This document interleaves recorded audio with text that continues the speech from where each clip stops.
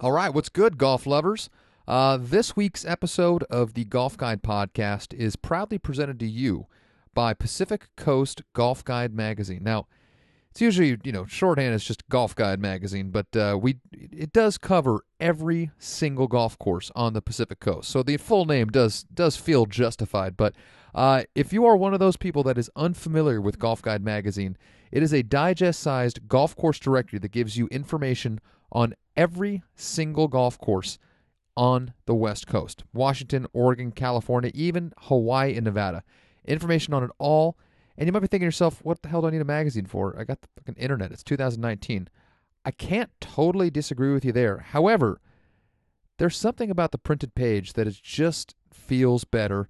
And honestly, it seems crazy, and maybe I'm coming from a place where I might be a little biased, but it is just really handy and really convenient to just have a resource like that sitting in, the glove compartment of your car or just kind of sitting on your desk at work. Anytime you have any thought about a golf course in this part of the world, bam, you've got a great little digest-sized book of awesome that you can just pick right up and look up anything you want to. In addition to having all those golf courses in there in the directory, we also do we have several editorials in there. Last year, our friend Brett Hochstein did an awesome write-up on Jack Fleming, who is Alistair McKenzie's protege, and all the work that he has done throughout the West Coast, or did throughout the West Coast during his career. Really cool stuff. So articles about golf on the West Coast and information on every golf course on the West Coast. That is what you can find in Golf Guide magazine. And for the first time ever, you can actually get a free subscription. We will mail Golf Guide magazine directly to your house or business. All you have to do is go into the show notes of this podcast. There's going to be a Golf Guide magazine subscription link. Click on it. Fill out a couple of questions about your golf, your golf life, your golf habits. Give us a mailing address, and bam. Without a single cent coming out of your pocket, we will get the new issue of Golf Guide magazine to you when it comes out early next year. So check the show notes, click on the link. If that's too complicated, you can always go to our Facebook page or anywhere else that Golf Guide is. You can find a link for it there. But yeah, go ahead. If you don't see a Golf Guide, if you haven't picked one up in a year or two because you live somewhere far away, or the facility runs out of them too quick and you don't get a chance to grab one while you're there, just go sign up, man. We got you covered. We will send one right to you without a penny out of your pocket. Golf Guide magazine and golfguide.net. That's the place, man. It's where you can find the golf you need and find information on every golf course on the West Coast. Woo! Hot damn, that was a long read. All right, boats here. Let's do it, everybody. Another episode of the Golf Guide podcast coming at you.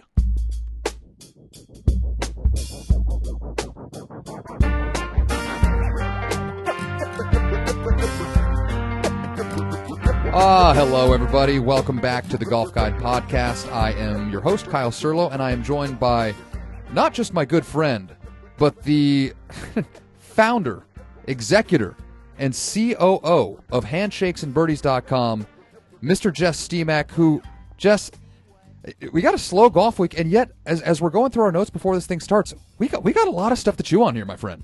We always got some to add. Yeah, slow week, my ass, Kyle.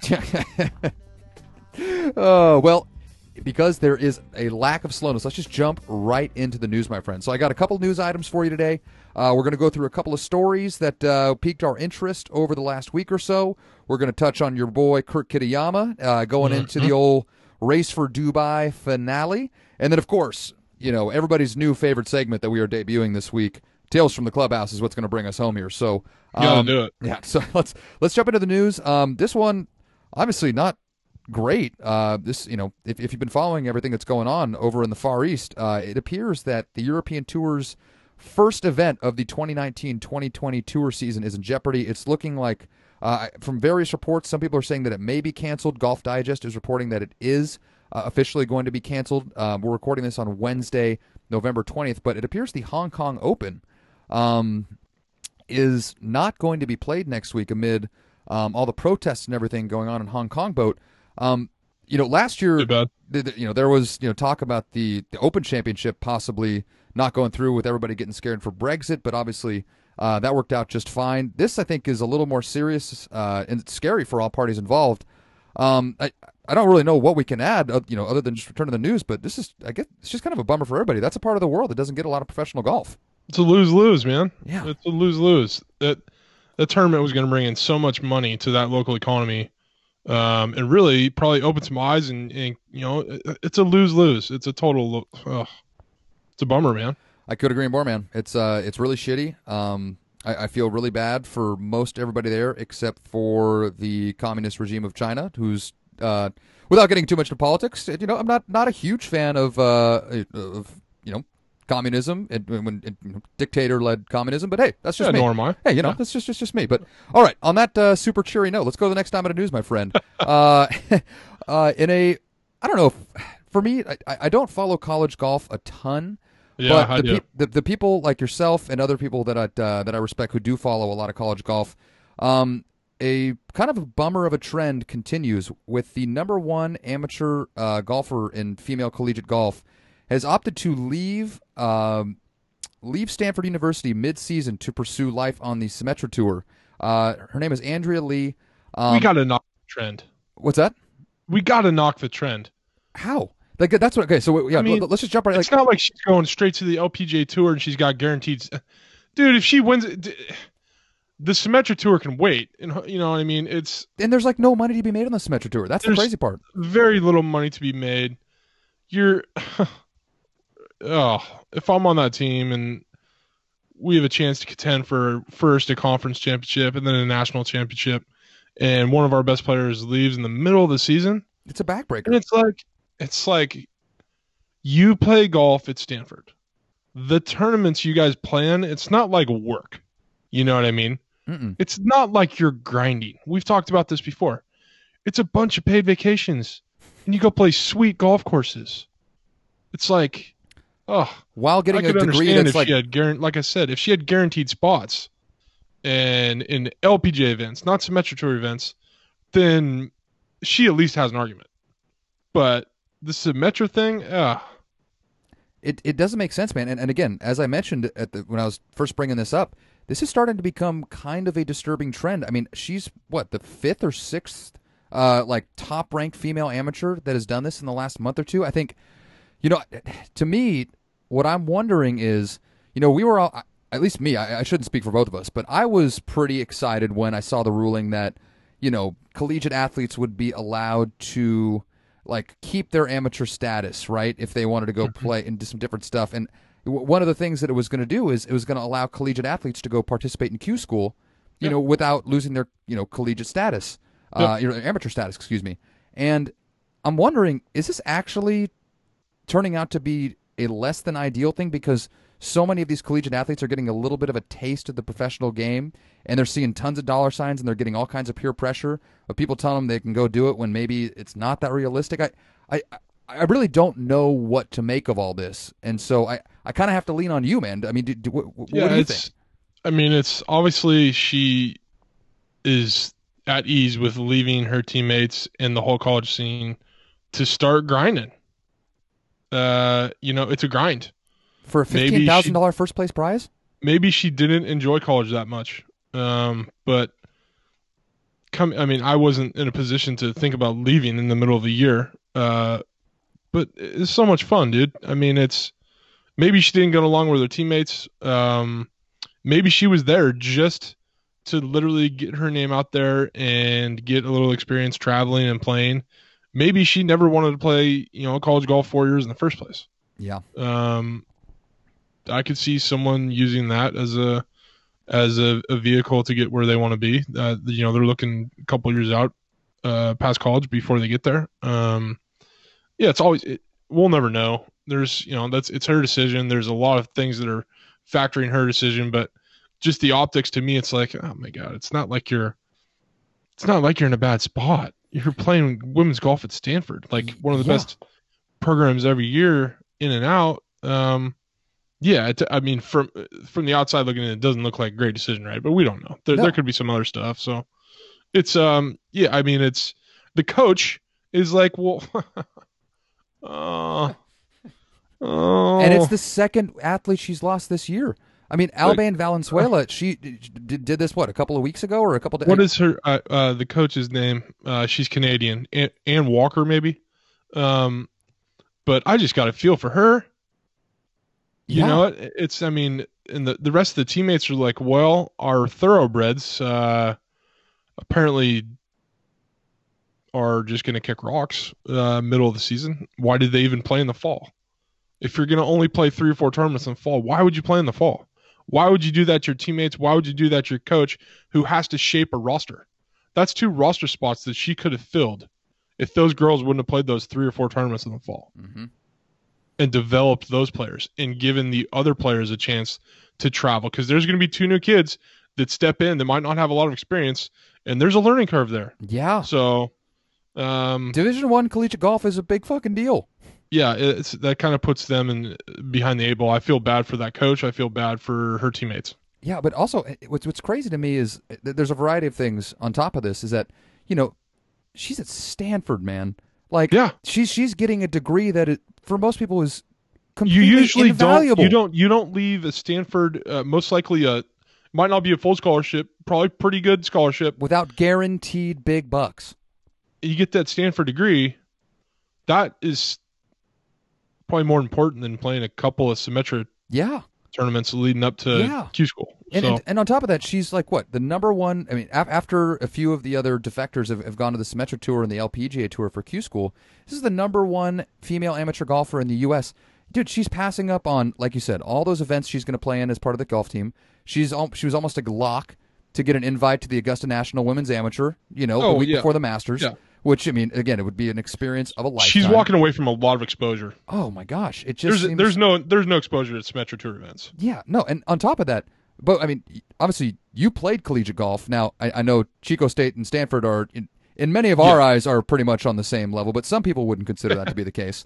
I mean, that Stanford Golf Complex, that's like the cushiest, most awesome country club that you don't have to pay for. I mean, that practice facility alone is insane. Let alone the fact that you have a George Thomas golf course that you can go play anytime you want, just a half mile down the. Like, it's such a unbelievably awesome setup to be a golfer at Stanford. I just can't. The simpleton and the common man in me just can't fathom any kind of a scenario where you would pass up on that for something that is not guaranteed to put you and your family in a better financial position. All right, rant over. Rant over. Rant over. All right.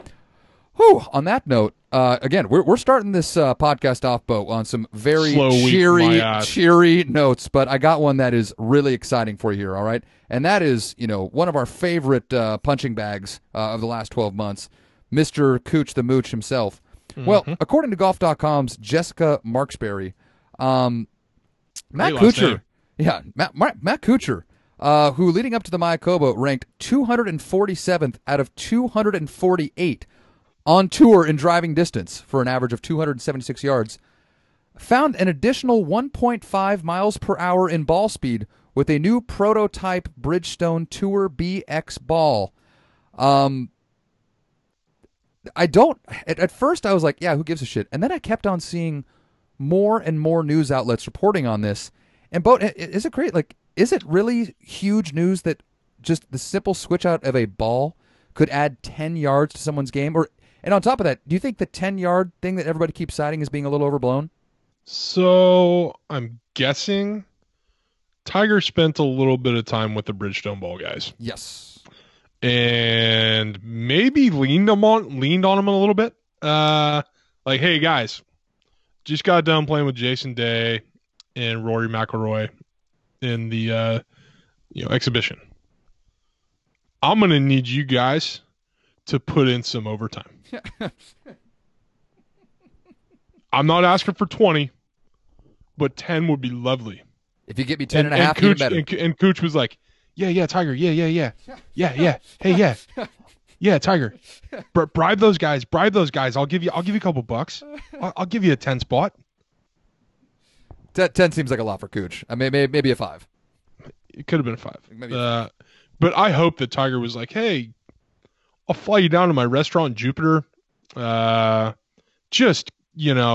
then literally sat him down and was like, okay, so I'm going to have a couple of guys watching you at all times to make sure that there's like no texting at work, to literally your lunches are 30 minutes and you're back to work, just dropping the hammer on these guys just until he gets another 10 yards.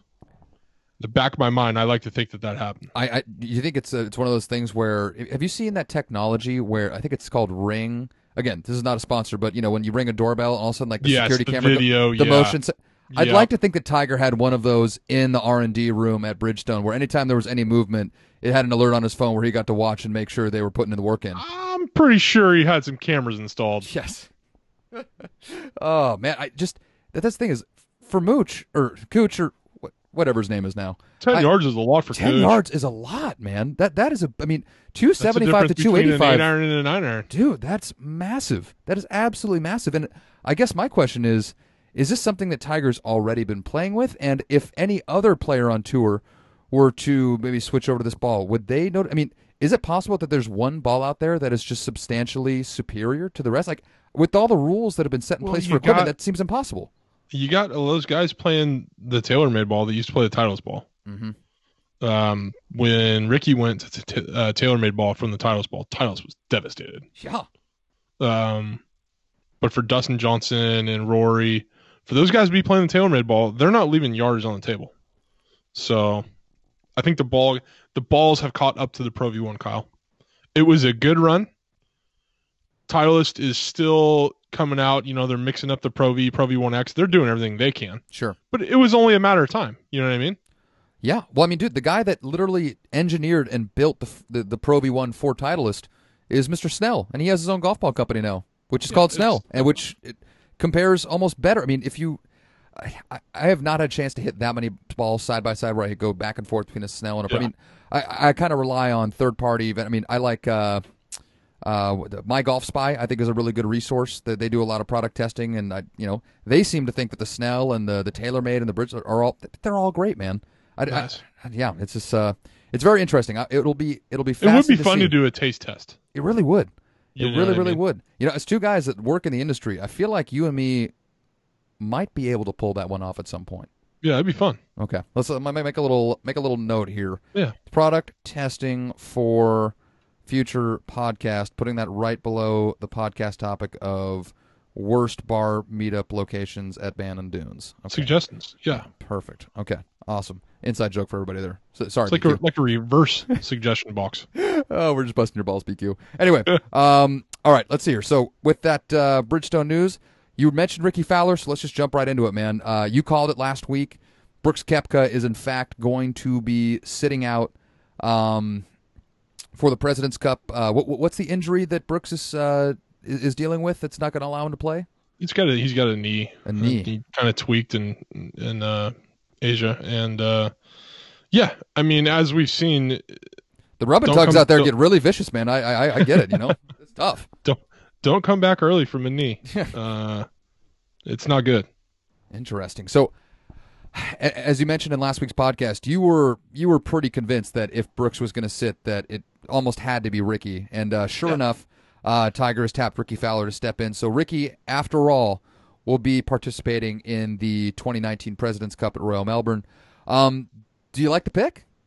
Yeah, you got to do it. I mean, when Tiger came out and said that Ricky was the last one left off, yeah, okay, for sure. Kiz, obviously, people forget he won the match play last year. Yeah, who wouldn't want that guy as a partner in any format? Yeah, well, I mean, you know what I mean? From like a if you're the captain and you don't give a shit about PR or perception or anything like that, if you're just your goal as the captain is just to win the President's Cup, you are Tiger Woods. Are you picking Ricky or are you picking Kiz? Yeah, I probably would have went with Kiz. I think so too. I probably would have went with Kiz. Ricky hasn't been playing. He hasn't been playing well. The honeymoon everyone knows about, well documented. The bacterial thing, pulling out of Mayakoba. I probably would have went with Kiz. Yeah, I think I would have too. Just really, really fascinating. So overall, do you think, obviously not having Brooks Koepka, I think you can't say it's anything but a negative for the U.S. team. Do you think it substantially alters the U.S.'s chances in being competitive and winning this thing? No. Not really? No. No. No.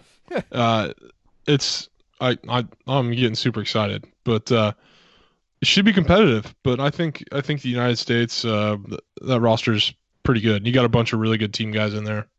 So I'm excited. Yeah, man, it should be really good. I mean, there's only so much we can do to talk up a non-Ryder Cup team event on the other side of the world in November, December. But again, I am still maintaining the fact that I am pretty juiced to watch this golf tournament, man. It's going to be really, really good. And honestly, I fucking love Ricky, so I'm stoked. I'm stoked to see him out there. It's going to be no one's mad that Ricky was the pick. No, except Kiz. That's it. Except. And honestly, is Kiz even that upset? I feel like he's just going to go, drink a couple Natty Lights, and he's going to be all right. Pretty sure he's over it. Yeah, I mean, I got my name on my bag. I'm fine. Yeah, if he hasn't been, it's on the tip of my tongue. What's the name of his club? Is he the one that plays out of Aiken? Yeah, what is the name of that club? Aiken Golf Club, or no? It's not Aiken Golf Club. It's in Aiken, but okay. Maybe it's not that important, but definitely not that important. But he's already had a couple of beers with the boys at the club. Yeah, I would certainly hope so. That would be the best way to deal with it. Well, speaking of boys at the club, there's not really that many clubs out there, Boat, that enjoys membership comprised of PGA Tour players, quite like the Sea Island Resort down in the state of Georgia, which coincidentally is the host of this weekend's RSM Classic. And as we were getting ready to start recording, man, you told me you had a nice, an interesting little nugget concerning that. So please, me, the listeners, shower us with what you got, man. That we are talking about Palmetto Golf Club. Palmetto, excellent. Palmetto, and good find. Yeah, so long list of the guys that went to Georgia, South Carolina, Georgia Tech, or Clemson. And honestly, I'm looking at all these guys and I'm like, I could picture one of these guys winning this week very easily. Oh yeah. So I'll start just they were random. They're not in order. Kyle Stanley, Clemson. Brian Harmon, Georgia. Chris Kirk, Georgia. Chesson Hadley, Georgia Tech. Kuchar, Georgia Tech. Tommy Gainey, South Carolina. Harris English, Georgia. Russell Henley, Georgia. Ben Martin, Clemson. DJ Trahan, Clemson. Brendan Todd, Georgia. Keith Mitchell, Georgia. Kisner, obviously Georgia. Scott Brown, South Carolina, Aiken. My nemesis. They won the national championship 3 years in a row on us. Roberto Castro, Georgia Tech. Stuart Sink, Georgia Tech. Hudson Swafford, Georgia. Doc Redmond, Clemson. Cameron Tringali, California guy from Laguna Niguel, Georgia Tech. And Jonathan Bird, Clemson. Jesus.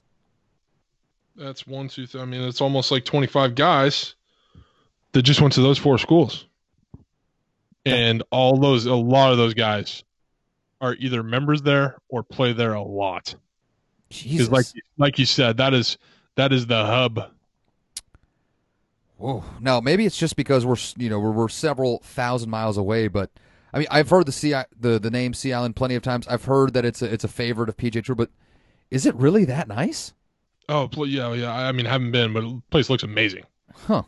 I did just see. So as we mentioned, the new CBS analyst, Mr. Davis Love III, actually his architecture firm just finished redoing the Plantation course.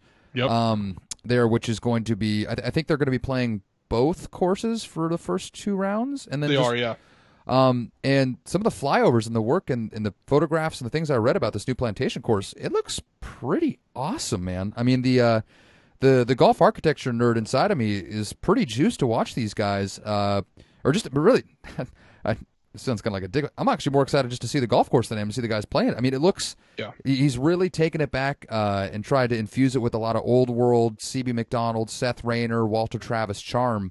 The bunkering the styling of it anyway is very reminiscent of what you'd find back in like the golden age of architecture on the East Coast, and it looks really fun, man. I'm going to be very interested to check it out this weekend, especially given the fact that 22% of the field is comprised of locals. Yeah, I'll be tuning in for sure. Yeah, that's wild, man. All right, with that RSM Classic stuff out of the way, let's get down to brass tacks here, Boat. The real tournament this weekend is not taking place at Sea Island. It is at the Jumeirah Golf, whatever. It's at the Golfing Estates, located in Dubai. It is the conclusion of the Race to Dubai, the European Tour's equivalent of the FedEx Cup or whatever their season, whatever you like to call the season-long, quote in quotes, race to the championship match. And while he does not have a chance to actually win the season-long, the season-long race to Dubai, this gentleman has a chance to claim a $2.5 million first-place prize just for this golf tournament, and also has a great opportunity to win the Old World's Rookie of the Year, which would make him the first American since 2014 to do so. The last American to win the Rookie of the Year on the European Tour, a gentleman by the name of Brooks Koepka in 2014. I'm talking about Chico's own Mr. Kurt Kitayama. You bet. Woo! Yeah, he's like 11 right now. Yeah. In Chase. Yeah. Yeah, dude, the guy's been playing unbelievable. It's I'll be tuning into that one. Let's see. That's probably coming on here shortly, Kyle. Yeah, now that I think about it. That's probably coming on around midnight. I think so. It should be starting within the next couple of hours. Again, we're recording this on a Might be Wednesday a little night. tired of work tomorrow. Might be a little bit tired of work tomorrow. A little tired. So, what do you know about this gentleman that he's basically going head-to-head with? There's really only two guys that have a chance to win the Rookie of the Year. It's either going to be Kurt Kitayama and Robert McIntyre. With that name, is he Scottish? English? I don't know anything about him. I did my due diligence and looked up absolutely nothing about Robert McIntyre before recording this podcast, hoping that you would be able to save me, but it appears that lazy as well. Lazy on both ends. This is exactly the kind of outstanding prep you get on the Golf Guide podcast, ladies and gentlemen. Just like my boy, right from the hip. One of my podcasting idols, Mr. Michael Rappaport. He says it all the time on his podcast. There is no fact checking here, ladies and gentlemen. We do not check facts. While that's not completely true for this podcast, we certainly don't do as much research as probably we should, given the fact that hundreds and sometimes thousands of you rely on us for entertainment and golf talk. But alas, that's just how it's going to have to be. Yeah, man, it's going to be wild. What do you know about this Jimmer Fredette, for whatever it's called, golf course over in Dubai? I think it's the one where there's like a creek that runs right down the middle. Oh, it is of the 18th. I just always remember the finish and all. It's fantastic. Obviously, the course conditions they look perfect. Mm-hmm. Yeah, it does look really. You're looking at the field at RSM. It's like, okay, that's why none of the Europeans are in that field. They're over there for that big money. $2.5 million, first place, man. And again, that's not like for the season. It's just whoever in the field wins the tournament this weekend gets $2.5 million. And I don't even think it's dollars. It's euros, is it not? I don't know. 2.5 million euros. Do not know. That is a big fucking payday, man. Woo! Mm-hmm. That is wild. I would imagine if Kurt finishes top 5, in this tournament, cashes another big check, is there any chance he's on the European Tour next year, or is he almost guaranteed to come over and start playing stateside? I don't know. I don't know what. I don't know the exact protocol. I don't know. I'm sure let's hope it happens and we learn more about it. Mm-hmm. Yeah, I mean, I don't exactly know how that works for really top-notch European players. I mean, is it?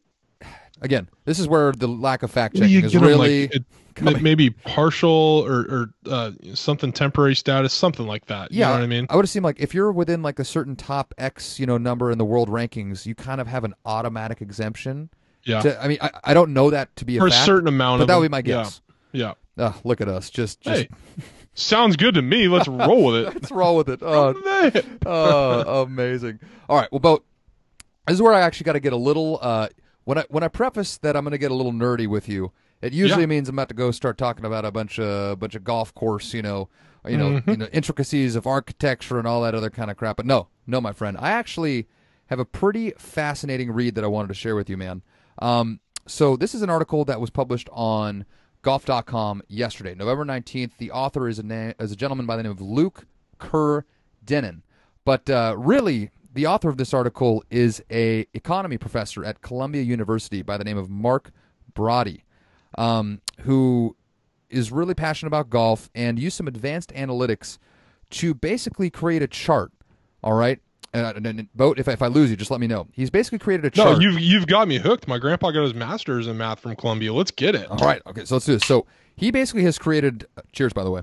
Yeah. He's created a chart basically of there's an X and a Y, right? An X is basically the player type, the skill level, where it's like pro, scratch golfer, and then to somebody who's maybe shooting around 80, 85, 90, up to 100, right?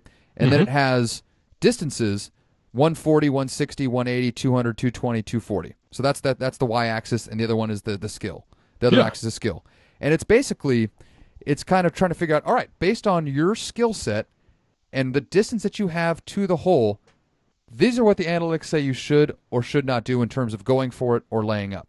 Now, he's given a couple of different scenarios because the first one, for example, says, all right, this is what you have right here. Golfers have, water in front of the green, bunkers left and right and beyond the green. Okay? Mm-hmm. So when you were at the top of your game and you were better than scratch, so let's say you weren't quite, a pro, but you were better than a scratch player. Mm-hmm. How far away would you have to be, given that circumstance, before you would seriously consider laying up? What's the yardage where all of a sudden that becomes I got to think about this, or maybe I won't do it? When I was hitting it far and was playing my best, I would say with trouble everywhere, I would hit a 3-wood anywhere between, 245 and 260 if I, jerked one. Mm-hmm. And first of all, it all depends on the wind condition. Yes. But if there's no wind, given neutral conditions, if there's no wind and I've got a good lie, I was pretty aggressive. I just kind of felt like,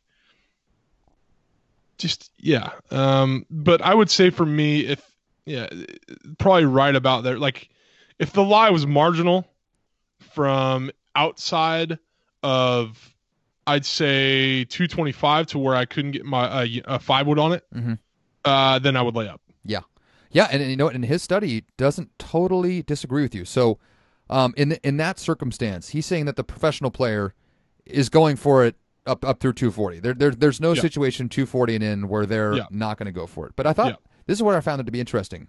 According to his study, a scratch golfer should only be going for it up to 200 yards. As soon as it gets to 220, for a scratch player, the analytic play is to lay up from 220. Yeah, some guys, and that's the thing too. But it's gonna be on a player by player scenario. Yes. Like, I was a really, really good long iron player, so that is gonna be different for me than some. Like, I hit a lot of long irons. Looking back, it's like, wow, that was ballsy. And you hit it and you pull it off. It's like, well, fuck yeah, let's get it. Yeah. But it depends. Like, I used to love my 4-iron. Yeah. Anytime I got up there and it was a clean lie and it was anywhere between 205, 215, I loved it. Oh, see, more golfers need to be like you. You got that Tom Watson gene where you get up there and you're like, oh, I'm gonna fucking hit this motherfucker. Yeah, it was an opportunity. It wasn't a dilemma. You know what I mean? Right. Yeah. I loved my 4-iron. Dude, that's fantastic. So for someone who's really skilled like yourself, and for the pro golfer and the scratch golfer, maybe it's a little different. But for someone like myself, so I'm currently playing to an 8 handicap, which, to be fair, I think is probably pretty accurate. Like, when I play a really good round of golf, I break 80 occasionally, but I'm usually right around 80, 81, 82 for the majority of my rounds of golf. Mm-hmm. According to this chart, Boat, it says that the furthest yardage that I should be going for it, like no questions asked, is 180 yards. It says at 200 yards, a player of my skill set is a toss-up, meaning that it is completely feel. So there's 3 different categories in each of the squares. It's go time, a toss-up, or layup. And for a player who has a handicap around 8 or 9, like I do, their average score is around 80. 180 is a go, 200 is a toss-up, and 220 is a layup, son. Yeah. I actually don't totally given the circumstance they're talking about with water short of the green and trouble all around, that actually makes sense to me. But what I found was really interesting is for the golfers that are, maybe more like a 15 handicap. So this is what I find to be interesting. For someone who shoots 90 on average, so your 18 handicap, 140, 160, 180, 200. Those are everything on that y-axis I was talking about. For a player that's shooting an average of 90, which one of those intervals of 20 yards do you think they're telling people to lay up? Shooting 90, Yes. the 160 range.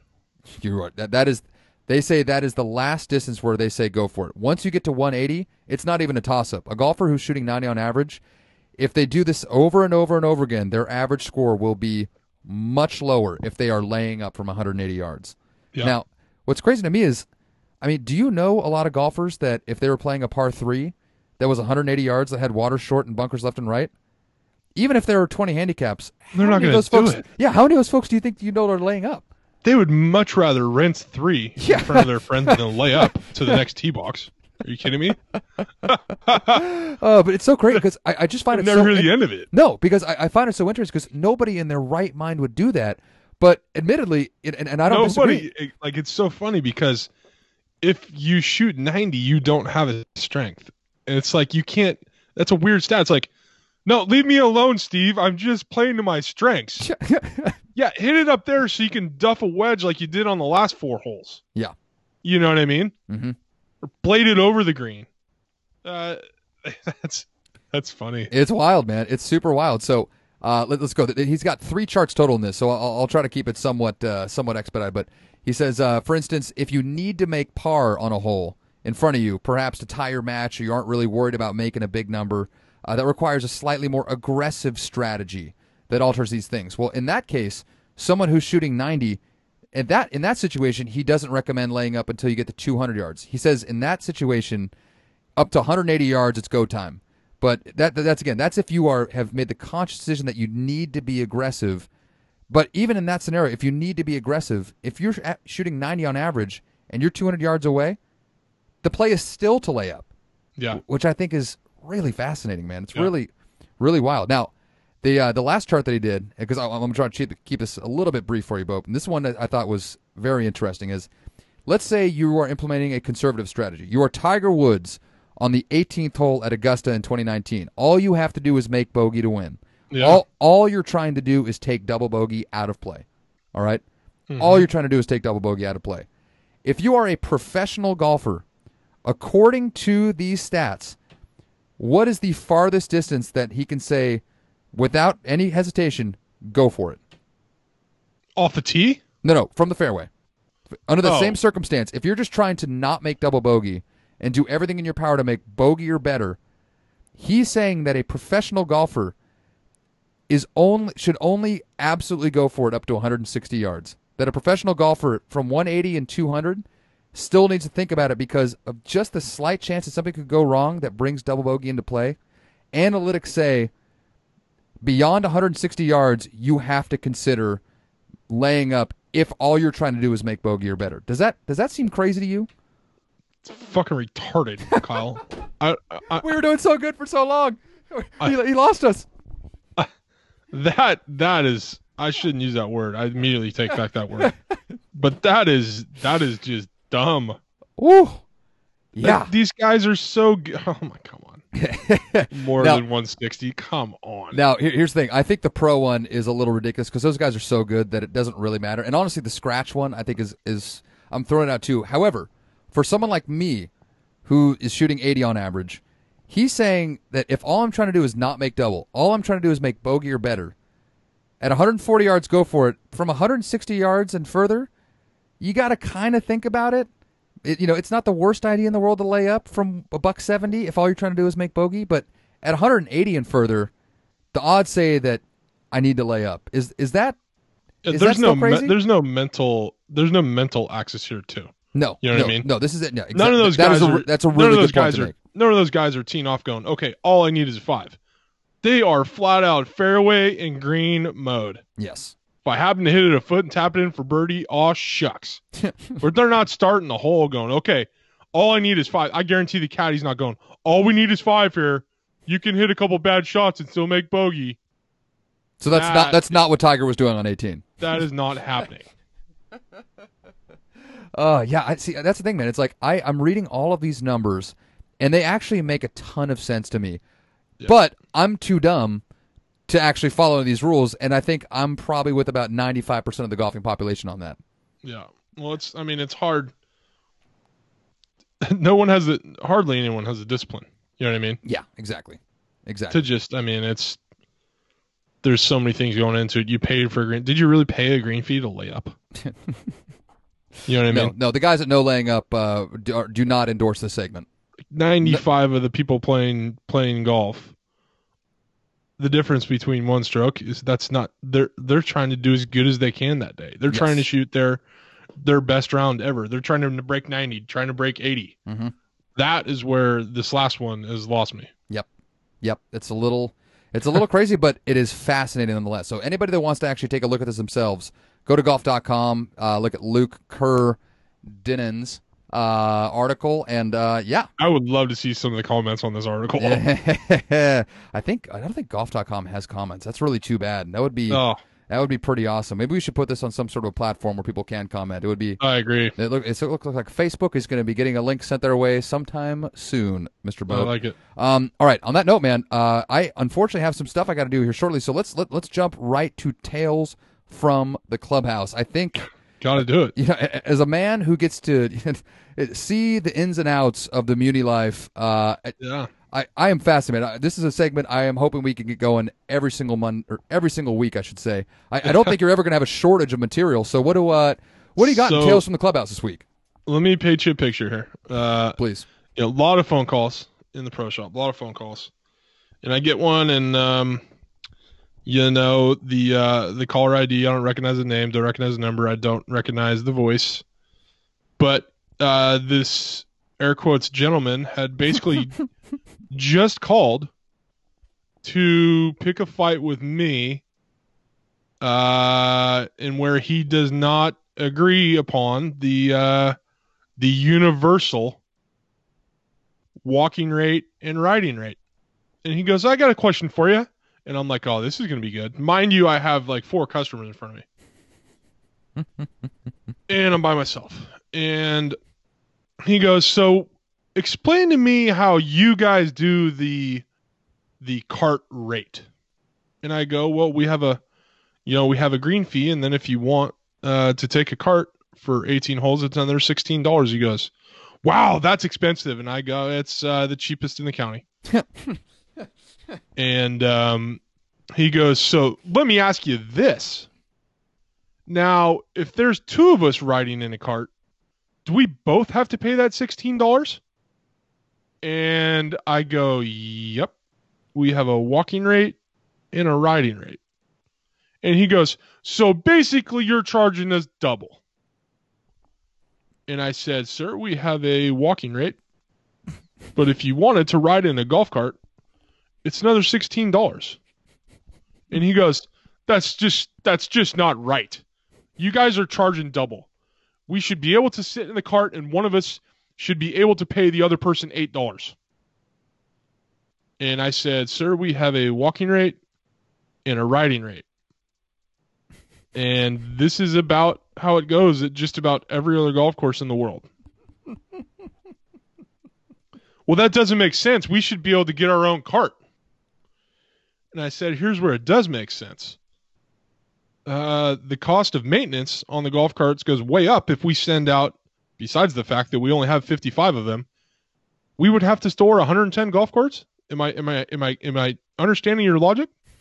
And he goes, well, no. Now you're taking it down a different road. Oh, I see. Okay. You're taking it down a different road. You guys are just charging double. Oh.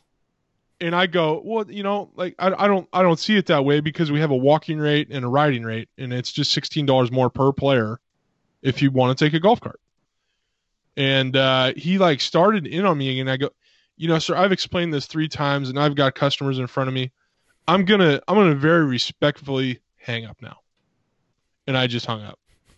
And the lady in line, she goes, that was hard for me to go through.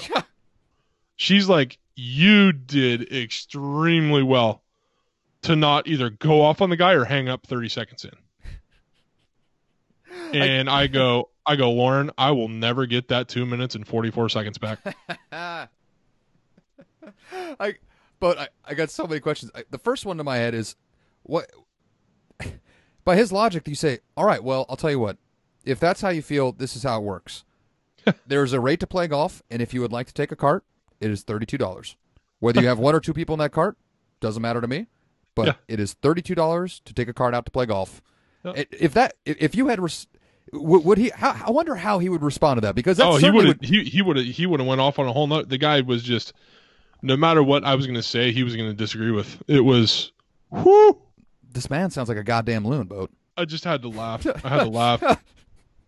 And like the second person line was like, finally, that's over. Yeah. It's just, it's you get about one of those a couple days a week where you hang up the phone and you're just like, did I just get punked? Ashton, come out. Is this just you get occasionally?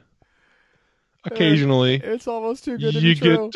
You just get some people that either are looking for a deal or like to argue and are always right. And boy, whew, it's the patience tester. God, that is. And it's like I'm coming. High school golf season is right around the corner. I need to save my patience for that. I got to tell you, I need to save my patience for that. But I certainly, not grown-ups. I certainly do not want to disrespect the servicemen and women of our country, especially given the fact that it was, Veterans Day just not all that long ago. However, as a golf industry veteran, I salute you for taking those savage bullets so the rest of us don't have to. You are truly you are doing God's work, my friend. Well, thank you.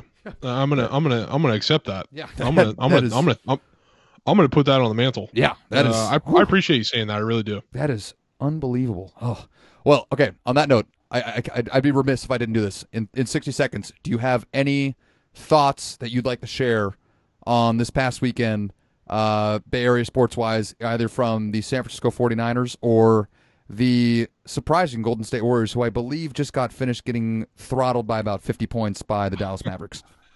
That was... So the Warriors were only 14-point dogs today, Kyle. I jumped on that hard. I was going to say, they did not cover. They did not cover. So I may have brought it up. We talked about Kyle Shanahan's clock management on the Monday night game. And I'm on Facebook, and I was pretty hard on the guy, which I should have been. Yes. And people came back at me after this last win. They're like, oh, see how he didn't play for the tie this time? Stay at home, you armchair quarterback, Monday morning quarterback. And I'm like, if you think those scenarios were similar, you are dead wrong. If they think they're similar, I would like to get into contact with them, because their weed is obviously much better than mine. I go, those couldn't have been two more opposite situations. So I wanted to just fire off like 8 sentences, like almost a full paragraph, but I just responded with a lol. I typed a lol, you're an idiot, but then deleted you're an idiot and just stuck with lol. But it's just I didn't have it in me. And it wasn't like a blanket comment. Like he typed in my name, like he tagged me, like, what do you think about, and I was just like, oh, this guy's trying to get put in his place really bad. He wants it bad, but I was like, you know what? I'm not going to give it to you. I'm not. Oh God, that is. I went straight DR with that guy. Daryl restriction. I just went LOL. I didn't have time for it. Didn't have it in me. Oh God, that is. Yeah, honestly, man, I don't disagree with you at all. I thought those could. One is Monday night against the division rival in overtime as time expiring, and one is the Cardinals in regulation with time to spare. Yeah, that's. Oh, Daryl. All right. Well, on that note, Boat. As always, man, I think I've said this 5 podcasts in a row, but I feel like we're getting really good at this, brother. Yeah. Oh, yeah. We're good at this. Go us. Hey, have a great time in Bandon. Thank you, my friend. Thank you. When you get back, maybe call and check on me and make sure I survived my tournament. I will. I mean, I think the last you told me was 5 of 21 teams. 5 of 21 teams have paid, just 10 days out. Oh, that seems pretty normal. Okay. Just 10 days out. Yeah. I don't need to purchase anything beforehand, Kyle. You know what I mean? Sarcastically. Yes. There's Yes. nothing I need to purchase beforehand. There are no checks for many thousands of dollars that need to be put in certain places to make sure this tournament goes. I'm glad everybody is so on top of it. 0 accounts that need to be leveled up. To all of you Daryls listening to this podcast who are playing in this golf tournament, get it together, all right? Get in your car Get tomorrow it and together. drop off a check or cash. My goodness. It's to the point now I'm willing to go to Venmo or to the bank 3 times a day to pull out money if you Venmo me. Just let's get the money in the boys' golf account. Yeah, thank you. Oh, which is great. Boat, as always, man, this has been an absolute pleasure. To all of those people out there listening, if you enjoy me and Boat going back and forth, which, even if you enjoy it half as much as we do, that certainly means that you can't be hating this right now. And if you don't hate it, do us a solid and go to iTunes and leave us a review and a rating. If you can, that would be much appreciated. Yeah. Yeah, I'm not asking too much. And if you see me, I'll take a hug. Yeah. This you. week is it's stressful. If you see me, I'll take a hug. Go to Bennett Valley Golf Course, and if you do, if you see Boat talking to a gentleman about the intricacies of cart fees, make sure you give that man a hug. He needs it. Hugs are free. Hugs are free. All right, but on that note, thank you so much, brother. As always, really appreciate it. We'll talk to you next week, all right? Okay, buddy. Be good. All right, adios, man.